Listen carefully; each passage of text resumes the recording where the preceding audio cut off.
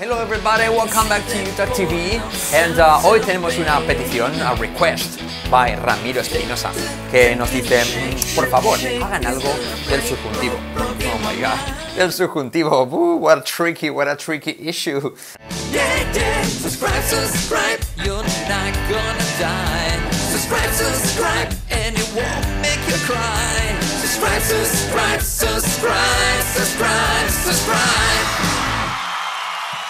Realmente lo que ocurre con el subjuntivo en inglés es que no existe como tal, o existía mucho tiempo atrás, pero se ha dejado, por así decirlo, de usar. Así como en español tenemos un tiempo verbal que es subjuntivo, quiero que no haya problemas. Fijaros, en español también ocurre sin darnos cuenta, porque el subjuntivo es un tiempo que es difícil de usar y que por tanto a veces tendemos a deshacernos de él. Por ejemplo, fijaros, un ejemplo claro lo tenemos por ejemplo, yo soy de un pueblo pequeñito y ahí se tiende a usar un lenguaje un poco distinto y hay estructuras que se simplifican. Y yo me di cuenta hace poco que se dice, por ejemplo, el subjuntivo sería te estoy diciendo que vayas. Sin embargo, en mi pueblo tendían a decir te estoy diciendo de ir. Fíjate, una forma es usar infinitivo en lugar de lo que sería subjuntivo. O, por ejemplo, te estoy diciendo que cierres la puerta, pues mucha gente mayor solía decir te estoy diciendo de cerrar la puerta, ¿vale? Entonces, también en español tiende a ocurrir estas cosas, pero no es tan claro como en inglés. It's not so clear as it is in English, all right? So, in English there are a lot of structures that are a way of showing or expressing the subjunctive, ¿ok? El subjuntivo. Vamos a ver unas cuantas formas de las que me han venido a mí a la cabeza. Por ejemplo, una muy típica, si yo estuviera allí. Si yo estuviera, en inglés lo que se hace es cambiar en lugar de decir if I was there, se pone el plural, pero en la primera persona, ¿vale? Si yo fuera tú, if I were you, I wouldn't go there, ¿ok? Si yo fuese tú, if I were. ¿Recordáis una canción famosa de hace unos años que era if I were a boy, I think I would understand, if I were. Es una forma de expresar subjuntivo porque técnicamente habría que poner ahí if I was, que simplemente sería un pasado, pero es una forma de marcar el subjuntivo, es cambiar la persona del plural were por was, incluso en tercera persona, ¿ok? Si él estuviese aquí, ¿vale? En vez de if he was here, se diría if he were here, ¿ok? Then I would talk to him, ¿ok? So, una marca de subjuntivo típica que es cambiar la persona plural en pasado del verbo to be para primera o para terceras personas, ¿vale? Otra más, estructura de subjuntivo es los verbos de urgencia, que hemos hecho algún vídeo con esto, urgency verbs, que son recommend, suggest and insist. Fíjate que en español se dice te recomiendo que tú vengas, en inglés se sustituye por una estructura que es I recommend you come, ¿vale? Fíjate que no se pone I recommend you to come, sino I recommend you come. Le sugiero a ella que venga. I suggest she come.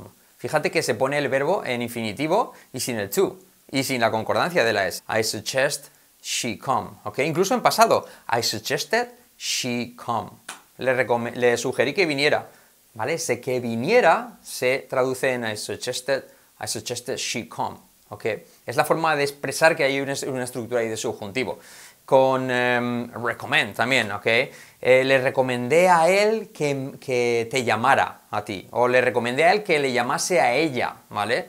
I recommended he call her, ¿vale?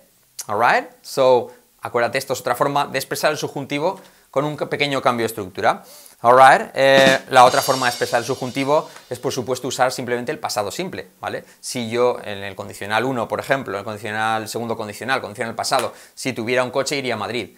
If I had a car. Es como si en español dijeras si tenía un coche, ¿vale? So, en inglés la forma de marcar ese subjuntivo es if I had a car, I would go to Madrid. ¿Ok? Si estuviera de pie no estaría sentado, ¿ok? If I were standing, I wouldn't be sitting. Si te llamase, vendrías. If I called you, you would come, ¿ok? So, si te llamase sería simplemente, en condicional se hace un imperfecto. Bien, otra estructura que yo he visto en inglés es esta, fíjate. If you would like to participate, if you would like to come, si quisieras participar, si quisieras venir, ¿ok? So, se ve mucho y es como condicional, if you would like to come to the party, ¿ok?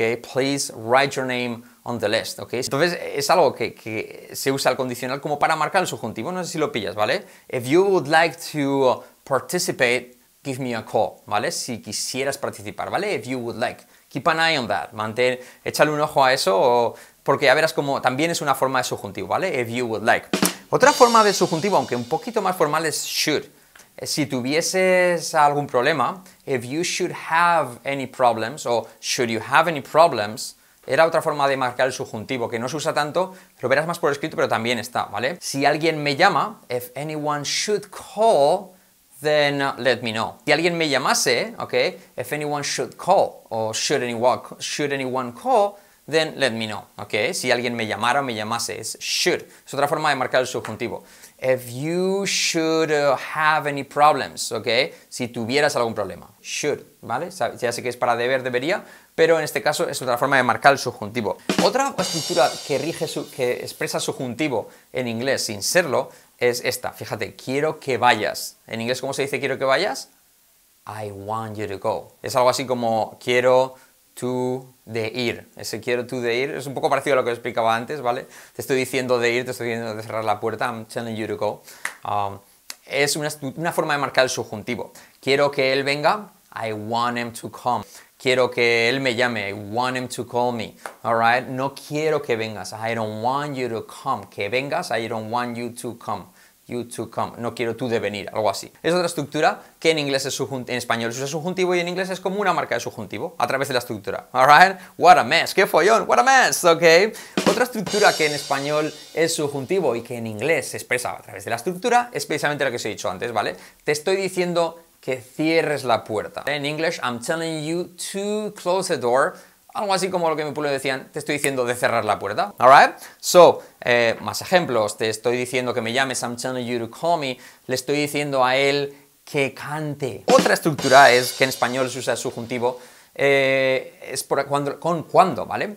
Cuando vengas, avísame. Alright? En inglés sustituye por presente.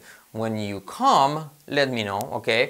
Cuando él venga, yo te llamaré. Cuando él venga, ese venga subjuntivo en inglés va a ser when he comes. When he comes, I will let you know. ¿Ok? When he comes. Y por cierto, te comes la H. When he comes, I'll let you know. When he comes, con entonación, yes, when he comes, I'll let you know. Fíjate que la H es muy típica el no pronunciarla en inglés cuando va entre dos palabras. No al principio de la frase, sino en medio. ¿Vale? Y por último, una más que se me ha ocurrido. Una más estructura más de subjuntivo es con might. ¿Ok? Puede que venga. ¿Vale? Puede que venga, puede que yo venga, I might come, ¿ok? Puede que no vaya, I might not go, ¿vale? Fíjate, es might y sería un equivalente al subjuntivo en español, vaya, venga, puede que, ¿alright?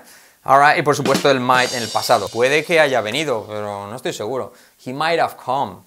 Alright, so esto es lo que te podemos decir acerca del subjuntivo, que en inglés no existe, pero hay estructuras que lo reflejan y estas son, sobre todo comparado con español, te va a ayudar mucho a asimilar cómo en español está el tiempo subjuntivo y en inglés simplemente se sustituye por estructuras que expresan ese mismo concepto. Alright, fíjate, si yo fuera tú, if I were you, la de recommend, suggest, te recomiendo que vayas, recommend, you go. El condicional usando el pasado simple. If I had a problem, si tuviera un problema. Si quisieras venir, ¿vale? If you would like to come, let me know, ¿vale? Con el should you have any problems, give me a call. Alright, el quiero que tú vayas, I want you to go. El te estoy diciendo que cierres la puerta, I'm telling you to close the door. El cuando, ¿vale? When he comes, then I will call you, and then, y luego el puede que. I might go, I might not go. Alright? So I might be forgetting some structures. Puede que me esté olvidando de estructuras. I might be forgetting some structures, but I think it's a pretty good summary of the main subjunctive structures that you can find in English. And the most important thing is how you link it to what